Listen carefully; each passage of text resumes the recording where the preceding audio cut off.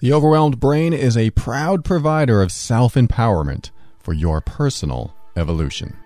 Are you annoyed by affirmations? When you stood in line for a half an hour only to be told that this is the wrong line, but think positively as you get in that even longer line over there. Do you develop a permanent twitch in your face that just won't quit? If affirmations feel like lies and positive thinking feels like denial, then get ready to start creating the life you've always wanted now.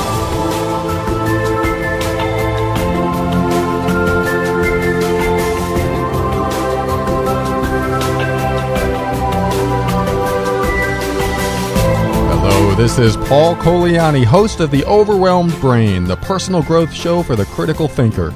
On every episode, we'll talk about practical, down-to-earth steps to help you improve your mood and keep you sane in this powerful journey we call life. I want to help you bridge the gap between your emotions and reason, causing you to discover why you do the things you do and what you can do to reach higher levels of happiness and lower levels of stress and overwhelm. If you're here to learn more common sense tips for improving your life, you're in the wrong place. This is the direct path to uncommon sense, and that's why it's going to help you learn, heal, grow, and evolve. Before I get to today's quote, I want to mention a couple places I found online that mention this show. I want to thank Keith over at the Super Smart Guy podcast for mentioning that one of his favorite podcasts was The Overwhelmed Brain, and I am honored. Thank you, Keith. You can find Keith and his show at supersmartguy.com. I'd also like to thank Nicole at The Fabulous and Creative Project.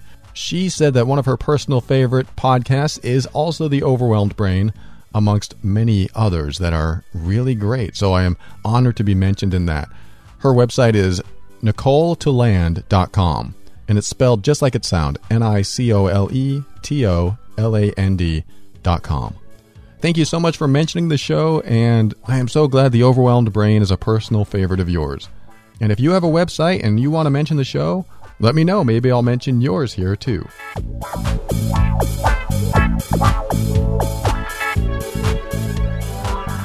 Anyway, today's quote is by Eleanor Roosevelt, and it's this: "A woman is like a tea bag. You can't tell how strong she is until you put her in hot water." Well, it's an unusual quote, but I love it mainly for the fact that it goes right along with today's email, which I'll read in a moment. But you know what? You can change the word woman to anyone. Anyone is like a tea bag, and you can't tell how strong they are until they're in hot water. Have you ever had a moment in your life where things got so bad that you snapped? That you said, I can't take it anymore, and you went from maybe fearful to courageous, and you didn't care what happened to you. I've seen this happen to the most passive, calm person, where things just get so rough and their boundaries are so violated that they just snap. And snapping usually means one of two things: anger and flipping out, or calm assertiveness, where you get something done. One of the reasons I love this quote is because we can all reach that calm assertiveness or anger. Either way, it gets us out of fear mode. It gets us out of survival mode, and we become a creator. And what I mean by that is, for example, when my car broke down in Arizona, I was in fear mode. I was in anxiety mode, and the anxiety built up and kept building until I snapped, until the worst case scenario happened and everything became real. And when it was real, I became calm. I became assertive, and I knew exactly what I needed to do. I took action. My fear disappeared. I really believe there's a point that your mind and body gets to that it can't take anymore. It's overflowing with whatever's coming at it. It's just too much, and it snaps. You snap. And at that point, the fear goes away. This is why I sometimes teach that the answer to anxiety is to feel more anxious than you've ever felt until it becomes true. Because when it becomes true, your fear goes away. There's nothing left to fear because it's there and you have to deal with it. It's this you have to deal with it mentality that will get you through some of the hardest situations in life. When I came home that day from back surgery after 5 days in the hospital, and I had a new metal rod in my back, I just arrived home after 5 days in the hospital, and I looked up 4 flights of stairs. And I just thought, I'm not going to make this. There's no way I'm going to make it. I was full of fear because we did not practice stairs in physical therapy right after my operation in the hospital. So I got home and seeing these stairs, it was crazy. I was thinking I wasn't going to make it. But it was cold outside and it was starting to rain. And I knew if I didn't go up the stairs that I would end up back in the car or back in the hospital. And I knew I had to go home. I was home and it was time to get into the house. 4 flights of stairs. I looked up and looked back down and I saw the first step and realized how real the situation was. No matter what I feared, I knew the situation was happening right now. There was nothing I could do. I had fear in me and just didn't think I was going to make it 1 step, let alone 4 flights. But something inside me snapped. Because that event materialized and there was no going back, I took the first step. And when that happened, I knew I could take the second step. Because if you can take the first one, you can take the second one. So I did. And I took each step in succession after that, one at a time, slowly but assertively. And each little challenge, each little step was a step in the right direction and a success, which I could look back on and go, I made it. And yes, this is a metaphor for the things in your life. There's going to be a point where things get so rough that you think you can't handle it. You think you can't go on. But let it happen. Bring it on. Let the worst case scenario unfold before you so that you reach that snapping point and the fear goes away. And I'll say this, if you've never felt this, you're probably one of those people that carries anxiety around with you all the time because you never let it happen. I say let it happen. Let the worst happen. Develop a bring it on attitude and ask the universe, what else you got? Eleanor Roosevelt says, a woman is like a tea bag. You can't tell how strong she is until you put her in hot water. You can't tell how strong you are until the going is so rough that you can't handle it anymore. When the water gets too hot, you're going to snap and you're going to get things done. So my suggestion as you start this new year is to say, bring it on. Bring the worst that you got so I can get through it. I can reach that snapping point and gain more momentum than I've ever had. No, it won't be fun. None of the snapping points that I've reached in my life were fun, but they were powerful and they changed my course. I had a new direction to face. I had a new beacon to move towards. Don't be afraid to let that snapping point happen. Don't be afraid to allow the going to get rough and get rougher and get rougher. Because after you reach the snapping point, you never feel the same way again. And what you used to fear doesn't cause you to be afraid anymore. Sure, there may be aspects of it that cause you to be afraid, but for the most part, you've gotten over the big ones. You have this inside of you. And sometimes you can access it without reaching the snapping point. But it involves acceptance that the worst could happen. And a lot of us don't accept the worst. They try to fight it. They don't want it to happen, and they put all their energy into resisting it. But if you can accept that the worst could happen, then maybe you can change direction too and start moving with momentum towards a future you can look forward to. Let's move on to our next segment called Ask Paul.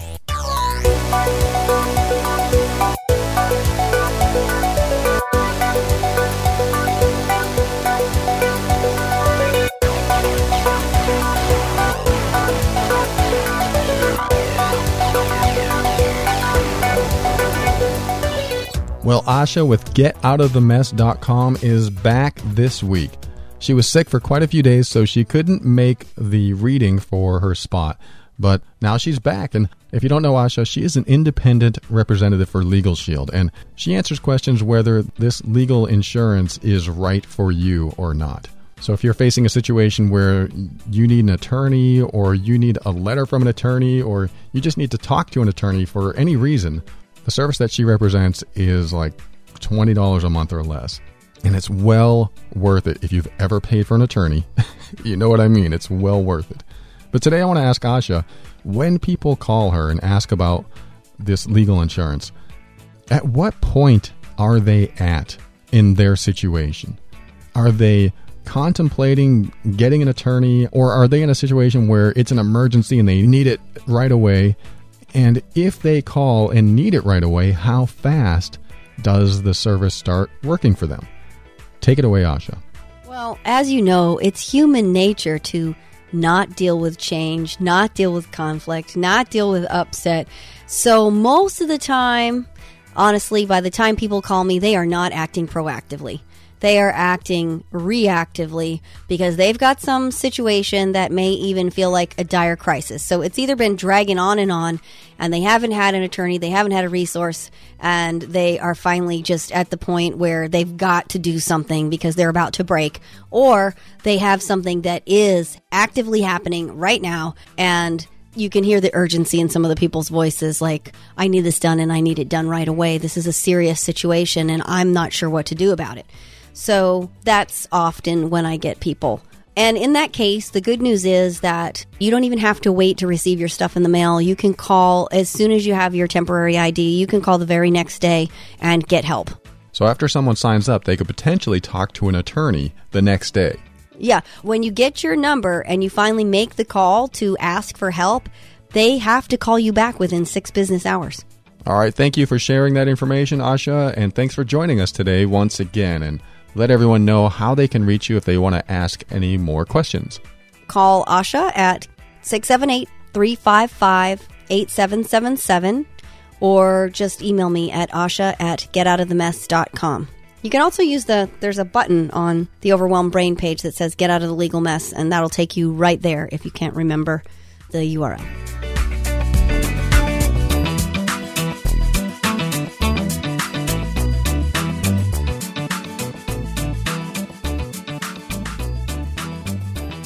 This next segment is called Ask Paul, and it's where I read a listener email on the air and do my best to answer and help them through the challenges that they present to me. Here's someone I'm going to call Jill. I enjoy your podcast, and I listen to it on an almost daily basis every time I work out or get ready after the gym. I've been in the military for many years and have spent the last few teaching in a field for young men and women who've just finished basic training. It's a different world with how you must interact with them as students in that type of environment, as the goal is to break them down and then build them up as soldiers. Well, in the last year, I completed that assignment and then went back to working in another division of the military. Being an attractive single female in the field I'm in has made me a very strong person, but has also caused me to be a bit heartless and, quote, too strong, being somewhat of a dictator towards the people that serve under me. I have gone through and endured so much that I have a hard time understanding issues that I deem petty. I know I need to be understanding and more apathetic, but it's a real challenge doing so. I think you mean sympathetic, but probably less apathetic. Do you have any advice to help me see others' opinions or problems in a more sympathetic way? Also, don't get me wrong, I'm one of the most compassionate people I know and care too much sometimes. I have even been an advocate for sexual assault victims for many years, but only for things that I find important, like rape discriminations and family, not what others deem important to them. This is causing me to look heartless in the eyes of my subordinates. Any advice? Great letter, Jill, and you are definitely in a situation that I can't relate to. Well, actually I can. There's a story I want to tell you in a minute regarding what position you're in as far as being a woman in what has been for years a male-dominated I don't know what to call it, field, industry. But our military has been male-dominated for quite some time, and it wasn't too long ago before they started allowing women in, and especially in any type of leadership roles. Now, what you're experiencing is more common than some people may think. When you're an attractive female, you sometimes have to come across as more dominant simply because the stereotype, unfortunately, is still prevalent in many cultures. And that stereotype is, men are the leaders and women are the followers, or they take care of the babies at home. Now, it's a very old, very unprogressive way to look at things. But the stereotype does still exist. The people that were around in that Stone Age era of women staying home, doing all the cooking and cleaning and making babies, they're still around. They're older, but they're still around. So that mentality gets passed on from generation to generation. Now, there's nothing wrong with a woman who stays home and makes babies. If that's what you want, that's great. And if you can do it, that's great.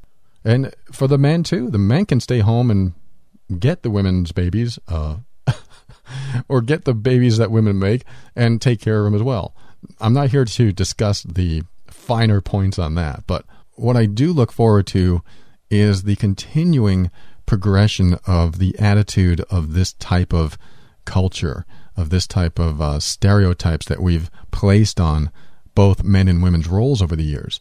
And hopefully the military is weaning people off those stereotypes now that both men and women are being placed in positions of authority. But you know what? As long as there are raging hormones in boys and men, there will probably always be generations of alpha males wanting to be dominant. Now, the same goes for alpha females, too. Some people are born with that dominant gene and feel very comfortable being that way.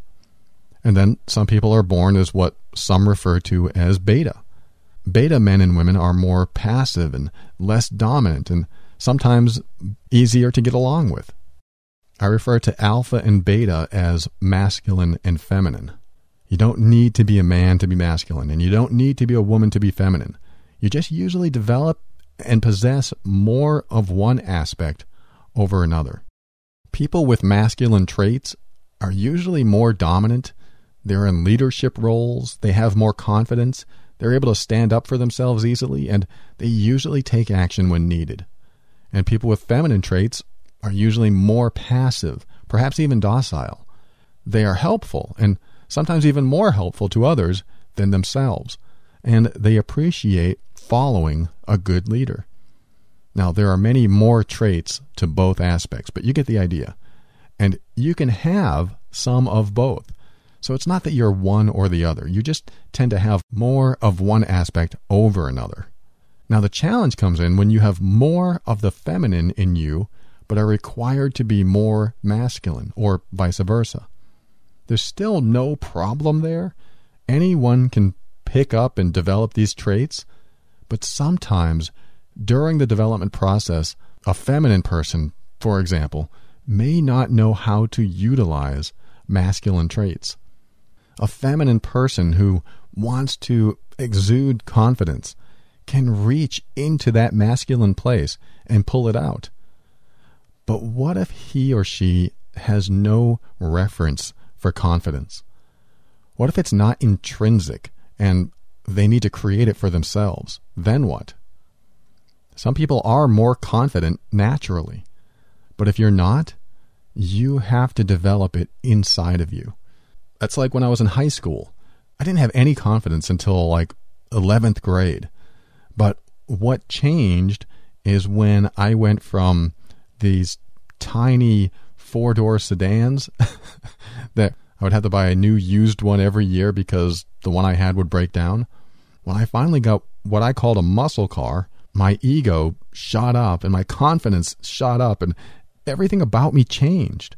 My behavior, my attitude, my personality changed.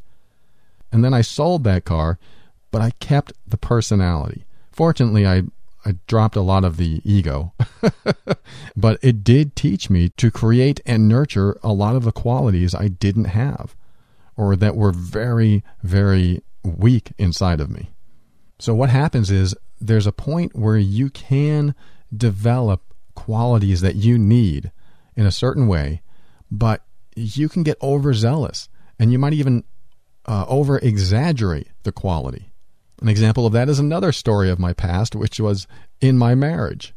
When I first got married, I was afraid to honor my personal boundaries. I was afraid to stand up for myself, and I was worried about being assertive and asking for what I wanted, merely because I was afraid of confrontation. I was worried that she might want to leave me if I'm not always nice, or as long as I accommodate her all the time and I'm super helpful to her, she'll always love me. But what that was doing was poisoning me. It was burning me out.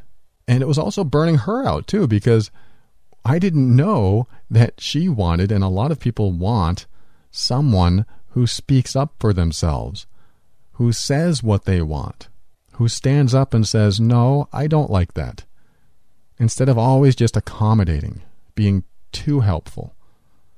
So one day she said, I need you to tell me what you want. Don't dilly-dally. Don't dance around the issue. Be upfront. And so I did. I started doing that. And I was afraid because I didn't know what was going to happen. But I remember the first time I told her exactly what I wanted, she's like, there, that's what I want from you. And I was like, wow. So I started asking for more of what I wanted and more. And then suddenly I became almost an extremist. I would want a lot more. I felt this power come up inside of me, something I've never felt before. And that will happen. That will happen when you've never felt something before and you get a taste of it. You just want more and more and more of it. So, like the pendulum of a clock, I was swung one way before all this started, and then after I started standing up for myself and asking for what I wanted and being more assertive, the pendulum swung the other way, and I was overdoing it. I was doing it way too much. So I had to find a nice balance in between the two, which I call the balance of the yin-yang, or the masculine and feminine, and find that comfortable spot in between where I can still be a little bit of both, as long as I wasn't compromising myself. So Jill, if you were a more calm, passive person, but were put in a position to be a leader, it is possible to do that without becoming some sort of what people might call a bitch. However, it's going to be challenging. It's like some of the female leaders that I've met in the corporate world. Some of them can be downright hard to deal with, and many are called a word that rhymes with rich. However, most of them, considered mean, usually have really big hearts and are quite warm and friendly when you get to know them. They've just developed an extra hard exterior because as they adopted the leadership role, they had to become more and more assertive to the point of aggressive. This is not because they learned confidence and becoming the authority the wrong way. It's because there was no easy-to-follow path to create a more balanced personality. Some of the most abrasive women you've met have been wounded or hurt in some way, or some of them wanted to avoid getting hurt, so they added extra layers of armor so that no one could hurt them. Now, more attractive female leaders, or any females in a male-dominated profession, have it harder, because not only are they feeling the prying eyes of many men, and some women, of course, but some of those people that are staring them down may actually be a threat. I won't lie, women have to be more aware than men, because there are men in this world that are dangerous. Some men turn their raging hormones into acts of aggression and even violence towards women. But you know what? Women know this. And if you're an attractive woman walking into a room full of guys, you're going to get stared at. It's just nature, unfortunately. I'm not saying it's right.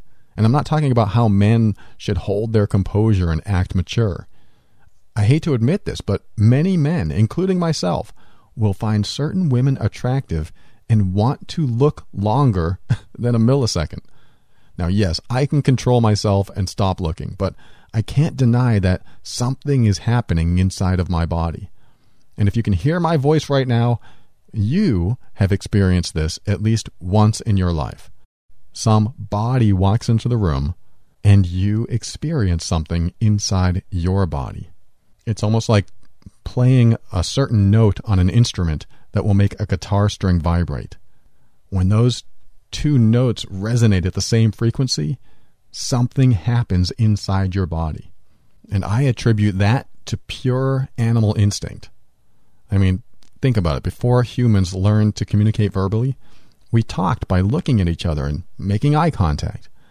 We figured out if we were attracted to another person by doing this. We looked at their body, we smelled them, we touched them. All the signals that added up to attraction or not attraction. Then over the generations, we learned verbal language, and that really added some complexity into the mix. Of course, it also cleared up a lot of miscommunication, too. The problem is, our spoken language isn't usually what first attracts or distracts us. It's the look and smell and feel of the other person. And we haven't lost this ability. It's hardwired into us. Most heterosexual men, when you put an attractive woman in the room, will look at the woman. Some of the men are very discreet and respectful. Others stare and keep staring and have no problem being noticed when they're caught. Try this next time you're in a room.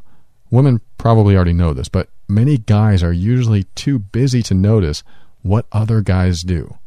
I love doing this. Next time you see an attractive woman, notice what the guys in the room are doing.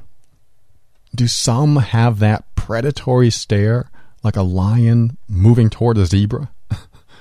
And do others notice the woman, enjoy the view, but then look away? You're going to get all kinds of responses, but it's good to understand that that's what guys are doing because it makes you reflect on what you do when an attractive person walks into the room. Many women don't do this, but some do. But most guys will have some sort of response to an attractive woman. It's a neat exercise, actually, and it gives you a clue to what some attractive women go through.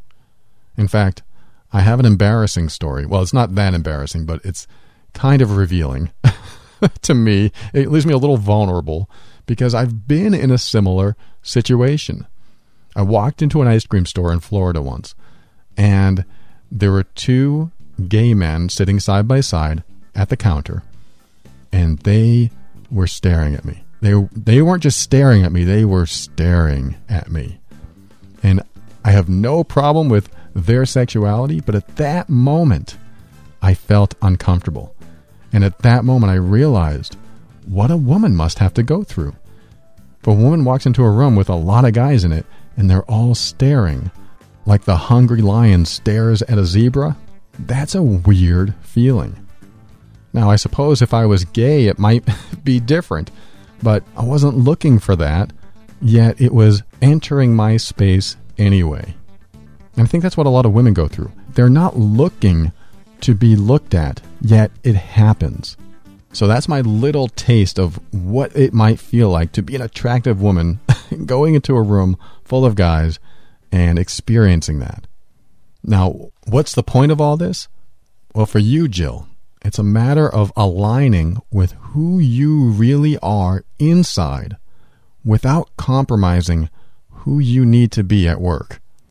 If you're generally passive, kind, and helpful in the real world, but at work you have to be assertive and, quote, fit in with the guys, and you're really not sure how to do that, what's going to happen is that you're going to develop characteristics that aren't in line with who you really are. And what this does is causes you to be uncomfortable in your own skin. And that discomfort will spread out to others. They will sense something about you that's not quite right. And many times, you'll feel like you have to compensate for that thinking, as if they see you as weak, and maybe that you'll be less effective at your job and not as hard a worker as every other member of the team. And because you may not be aligned with who you really are inside, you could come across as angry or just cold-hearted. But here's the thing. I know your heart is big. I can tell because you're asking these questions. You want to enjoy what you do and be accepted without appearing as mean or insensitive. So let me give you the first thing to work on. First, figure out what's most important for you in both work and life. Figure out your bigger picture, your bigger vision, the beacon that you move towards every day. For example, if at work it's most important for you to keep all the equipment maintained so that people will be safe using it, then that is your driving force behind every decision. So whenever a subordinate slacks off and you believe the functionality of the equipment is being compromised, that is how you approach the person. You approach them with the equipment in mind and don't take it personally. So instead of saying things like, "What are you doing? Why aren't you doing your job?" which sounds like you are upset, just switch the subject of your question to be about the equipment instead. For example, double check those gears and make sure they don't stick when they do a full rotation. That's a lot less confrontational than, "If you don't double check those gears, your job is on the line." This is where you say things but imply discipline, but don't speak about the discipline. Does that make sense? You just say, "I need you to double check those gears," not, "I need you to double check those gears or you'll make me angry," because one places the emphasis on the equipment and the other places the emphasis on you. Now, let me give you a little story behind that to give you an idea of what I'm talking about. What we do in life is that we associate our emotional state with what's happening in the moment. So, for example, I read this story once where a supervisor took an employee into the conference room and had to discipline the employee for being tardy multiple times. And so the supervisor just asked, "You've been tardy for a few days now." And the employee's like, "Yeah, I had things to do, or my car broke down," or whatever excuses the employee came up with. But instead of the supervisor saying, "If you keep doing this, I'm going to fire you," the supervisor decided to take it a different route and had a piece of paper with her. And she said, "Look, here's our company policy, and company policy states that you cannot be tardy more than 3 days in a month." And the employee has to now fight the policy instead of the person, or at least have an attitude towards the policy and not the person. I hope that's a little bit more clear of where I'm going with this. That way, when, if this person does end up getting terminated or quit on their own, then the supervisor's still off the hook because that employee didn't follow policy. Now, the employee may still blame the supervisor for what happened because people who tend to mess up a lot look for someone else to blame. Sorry to say, that's usually how it goes. They mess up a lot and they look for someone else to blame because they're not taking control of their own life. But things happen and legitimate reasons why things happen. But back to this point where if you can direct the energy of a conversation on policy, on what needs to be done in order for the job to get done right and for people to have the most safety and for them to reach the results they need to reach for their position. You want any ill feelings to be directed to policy, to equipment, to rules, and not you as a person. So do your best to approach things in a way where you don't say, "I am going to do this to you if you don't get it done." Instead, say, "The job requires you to do this. If you're not able to fulfill the position of the job, then someone else may have to fill that position." It's sort of passive, but it gets you out of the energy of ill will. Now, you may already be doing this. I'm not saying that you aren't, but it's a good idea to keep in mind that when you have to discipline someone, never make it about your feelings, your emotions, how it's going to stress you out, how it's going to make your job harder. Don't focus on that stuff. Focus on the requirements of the job. And this works with anyone, whether you're at work or you're with friends or whatever situation you're in, if there's bad news or something that you know will upset someone, try to keep the focus on what's upsetting them and not how it affects you as a person. And hopefully that will keep their energy and their focus off of you and on the specific subject matter at hand. Now, another thing is to develop a philosophy that I like to use, or I like to believe in. Not that it's necessarily absolutely true, but I use this philosophy with almost everyone I know. Because when I believe in this philosophy, and I'm going to tell you in a second what it is, when I believe in the following philosophy, it makes my life easier and it helps me talk to people differently. It helps me talk to people in a more understanding way, more sensitive way. That philosophy is this: always know that everyone is doing the best they can with what they have. If you see someone slacking off and you look at them and you're going, wow, what a loser, he's pathetic or she's pathetic, they need to straighten up their life. Remember, they got to that position in life through a series of events that happened to them way before you saw them that day. This isn't the first time they were slacking off. They were slacking off probably a long time ago. Or they just really hate their job and they don't want to work there anymore. But either way, their attitude was developed over years. And who gave them that attitude? Well, when they were children, the attitude came from their parents or from their caretakers or from the adults or other kids in their life even. We are always influenced all the time. So when we're growing up, if we're in any type of dysfunctional environment or neglectful environment or anything that doesn't benefit us in some way, then we start getting a lack of resources. We start going into the teenage world and the adult world with a lack of resources. So when you adopt the philosophy that everybody is doing the best they can with the resources they have and the situations in life that they've experienced and the people that brought them up, that gave them the tools to handle life, then you start to understand why they are the way they are.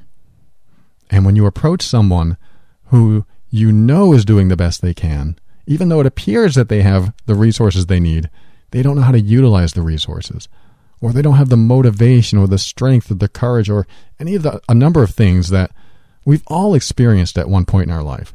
And when you have this in the back of your mind, then when you talk to people that have what they believe to be important matters in their life, but you don't see it as important, remember where they're at. And I think you already know this too, because this is probably something that you've been trying to understand in yourself. Where they are is definitely not where you are. Their experience in life has not been your experience. That's common sense. I know you already know that.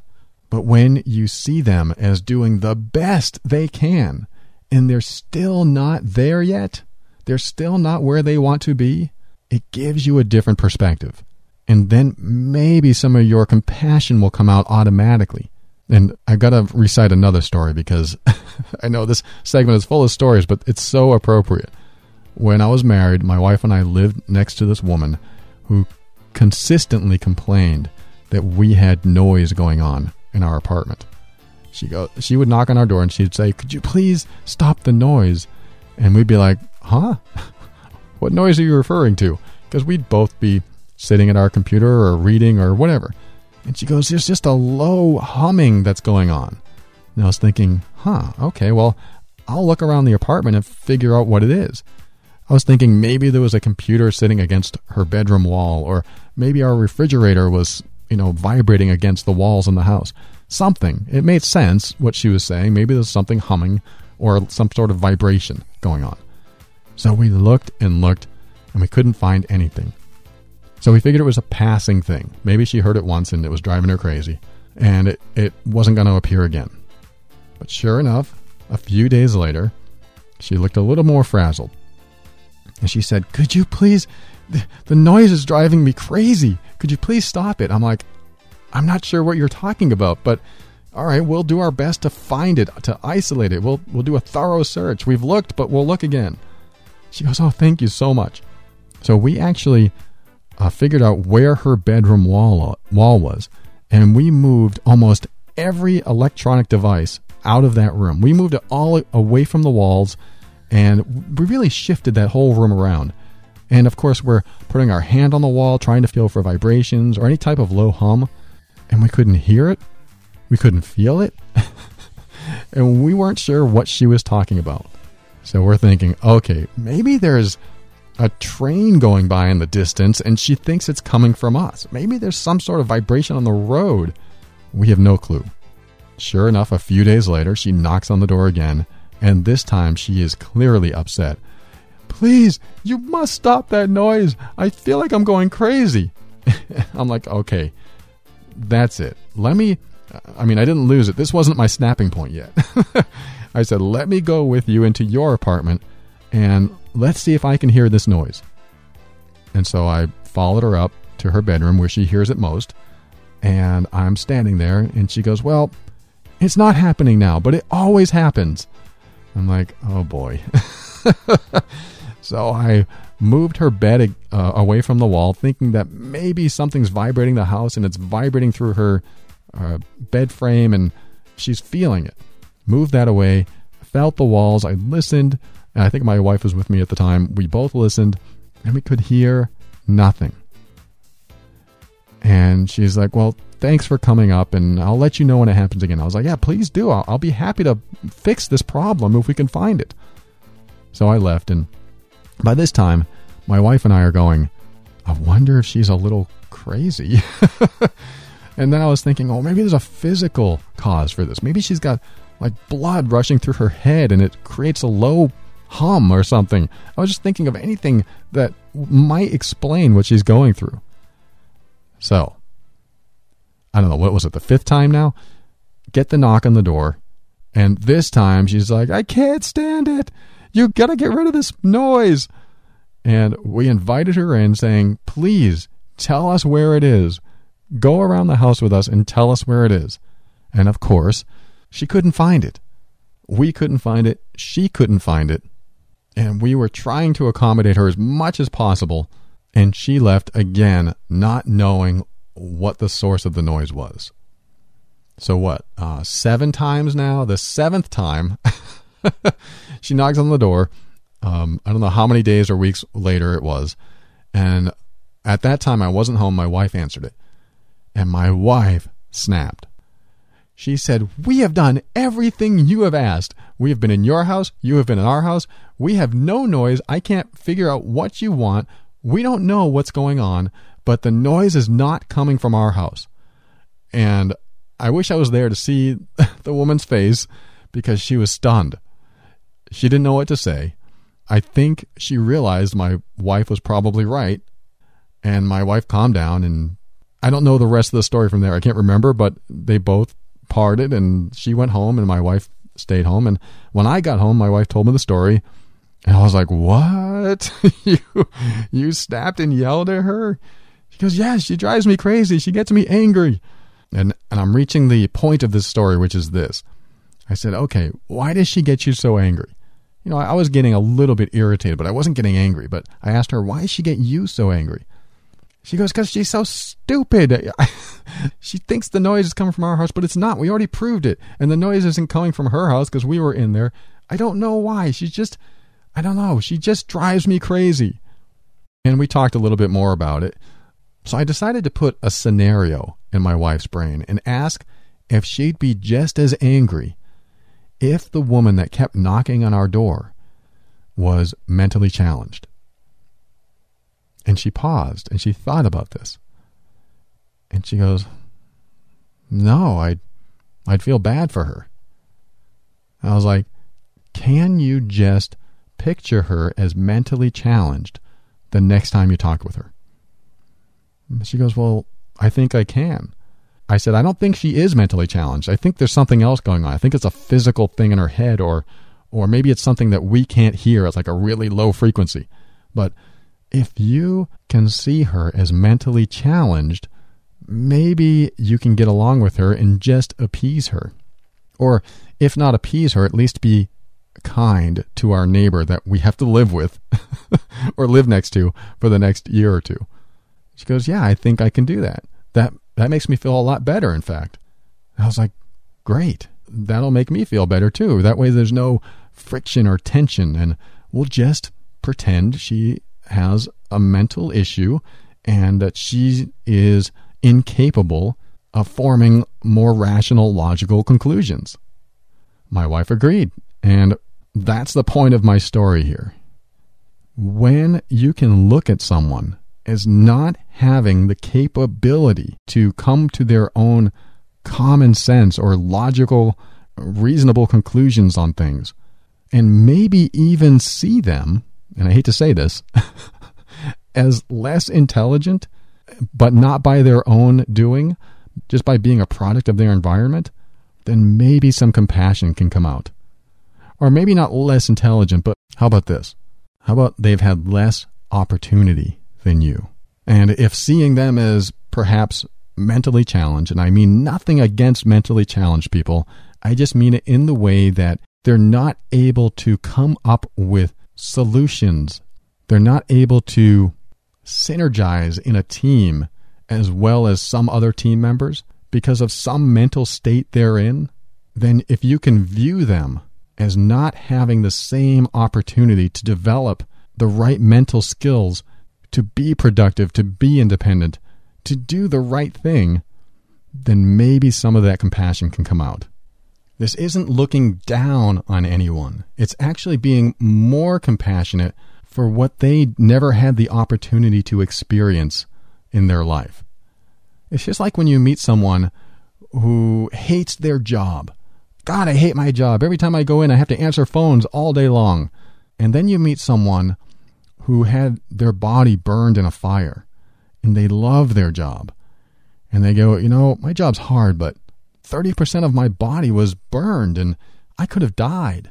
So I'm so grateful to be alive and have a job and be able to make money. You look at those two scenarios. The person who didn't get burned in a fire definitely hasn't had the experience of the person who did. So their perspectives are going to be completely different. Anyone who suffers more is going to have a deeper perspective and a deeper appreciation for the small things in life, or for the big things in life even. Not all of us. I mean, even if you haven't suffered greatly, you can still have a lot of appreciation. But I found that most people who've done a lot of suffering, have gone through a lot of pain, usually have a deeper appreciation for a lot of the things that we take advantage of. And it's not anyone's fault. It's not the non-sufferer's fault. They just don't know the extent of what suffering can be. One person's idea of a bad day is answering phones all day, while the other person's idea of a bad day is chasing criminals down in a cop car and avoiding gunfire. And you can't blame either one for not understanding the perspective of the other. So Jill, with that perspective, knowing that you'll never be able to understand the history of another person and what they deem as important to them, remember that, and again, you probably know this, the deepest, darkest pain they've felt in their life is like the deepest, darkest pain someone else felt, even though the other person might have had a lot more pain and a lot more suffering. It's just that they've never reached that level to understand how deep the pain can get, how deep the suffering can get. So I don't know if that helps you develop more conscientiousness when it comes to, working with people and what you deem to be petty problems. Those petty problems could be their deepest, darkest pain, even though it's not deep or dark to you.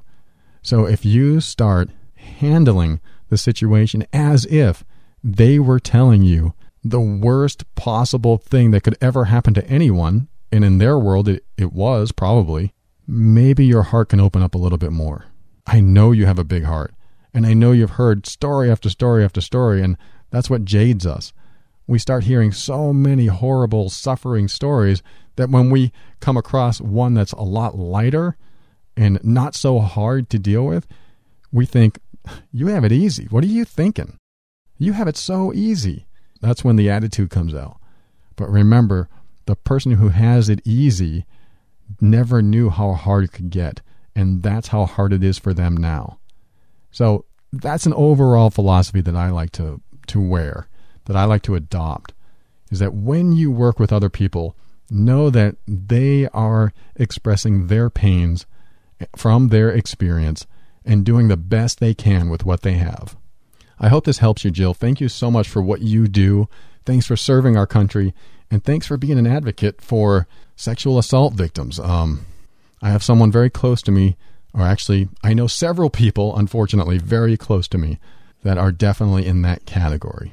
So thank you again for writing, and I wish you the best with that. And just to end the story of that woman that kept knocking on our door, the last time she finally knocked on our door, she brought us a house plant and apologized for everything that she put us through.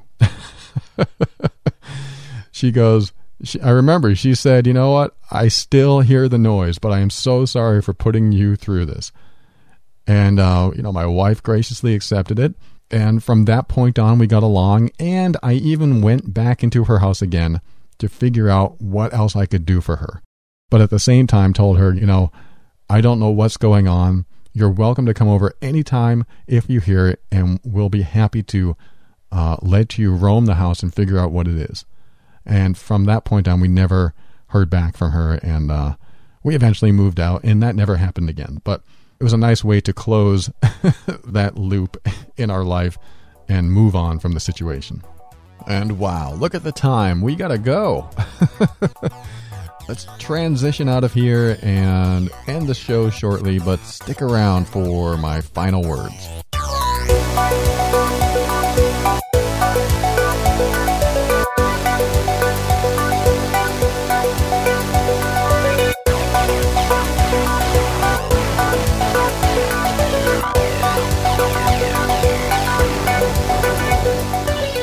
All right, the new year is here, and you might have made a resolution to maybe listen to more self-help podcasts or do other things to improve yourself in some way. Well, I want to let you know that I am happy to talk with you regarding any challenges that you have going on in your life.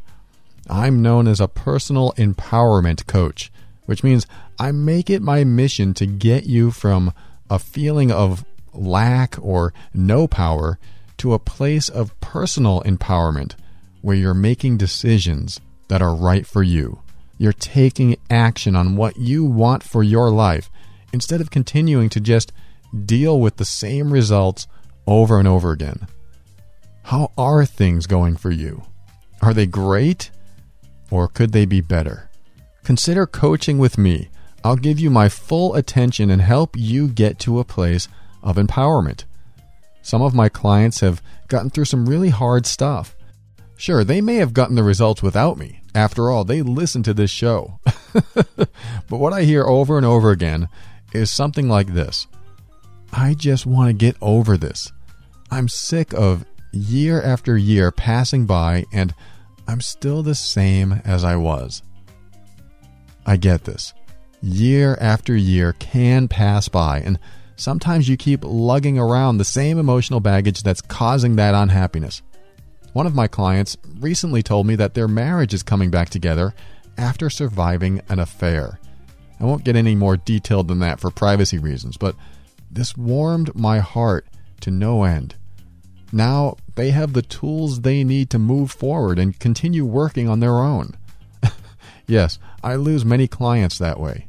They get through the hard stuff, and then they have new resources from which to work.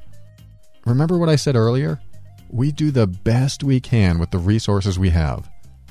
So if you don't have the resources or you don't know how to use them, then it's a lot harder to get through the struggles. Of course, many of my clients have been long-term just to maintain their forward momentum. They don't want to stop because they appreciate not only the accountability, but the one-on-one support.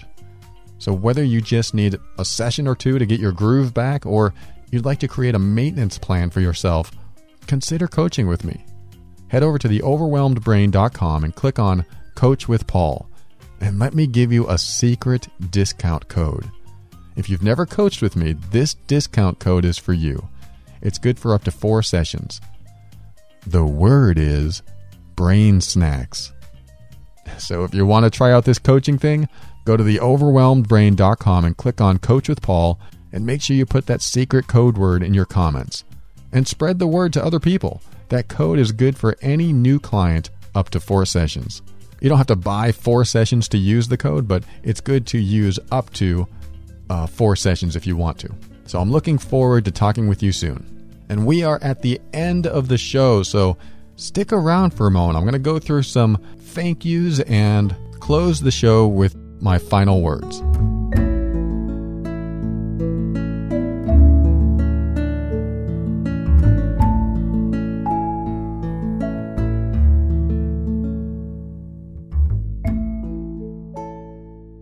Thank you for listening to another episode of The Overwhelmed Brain. I want to thank Asha with GetOutOfTheMess.com. You can move forward alone and hope things go well, or you can pay less than $1 a day to get a team of attorneys to get you through almost any situation. If you're in the US or Canada, visit GetOutOfTheMess.com or call 678-355-8777 and talk with Asha today. I want to thank you if you've purchased a book or a worksheet or used the Amazon link to shop as you normally would, which gives us pennies for every dollar you spend.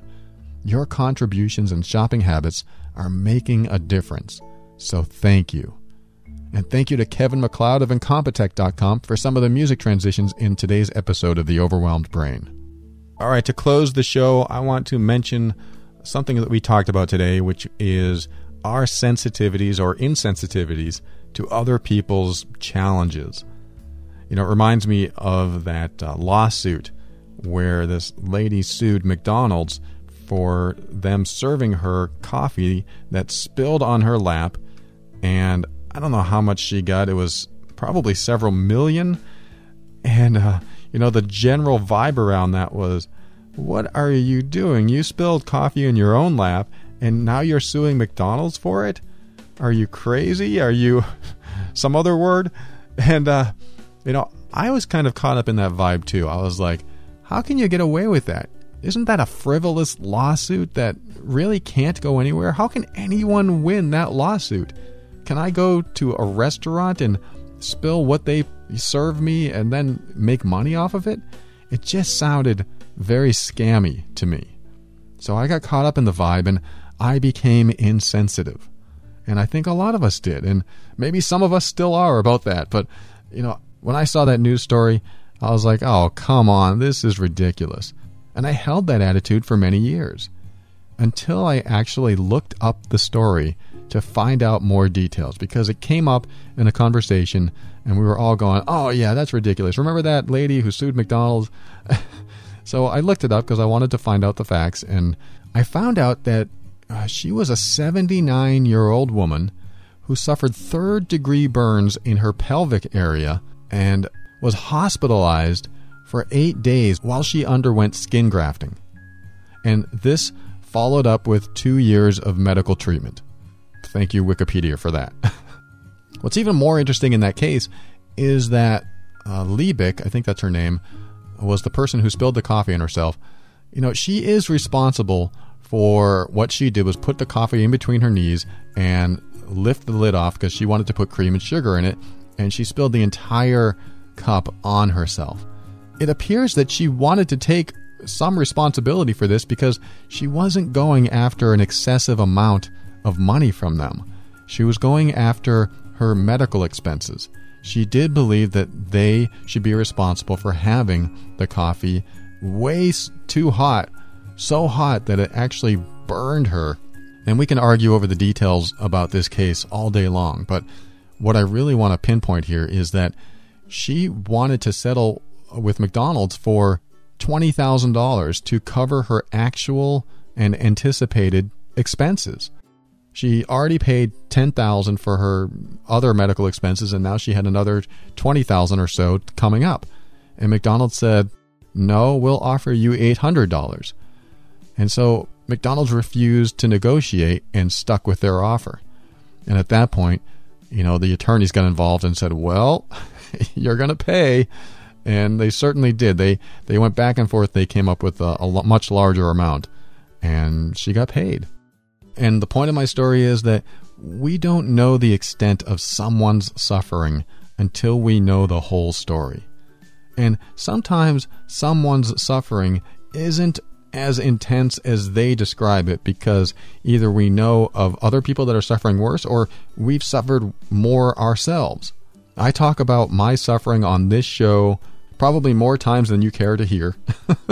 But, it shows that I can relate in some way to any suffering that you went through, and I cannot relate in other ways to some of the suffering that I've been privy to. I've been told in private by some people who just have gone through the ringer, and we're talking some serious damage in their childhood and even when they grew up as adults. So I always get both perspectives. I always get the deepest, most painful suffering stories, and then I get others that just seem like this lawsuit seemed to me at first frivolous. And so do I treat the frivolous, as trivial, or do I treat it as if that was really painful suffering for that person? And, of course, depending on how they present it to me, I'm going to see their perspective and understand where they're coming from and basically try it on from their viewpoint. And that gives me a better idea what they're going through when I talk with them. It's a great way to step out of yourself and step out of your perspective of what suffering really is, and just opens your mind a little bit and makes you a little bit more compassionate so that you can be there for people that really might be going through a tough time, at least in their experience. So now I want you to step back into yourself with that open mind and step into your power and be firm in your decisions and actions so that you can create the life you want. Always take steps to grow and evolve. You are powerful beyond measure. And above all, and this is something I absolutely know to be true about you, you are amazing.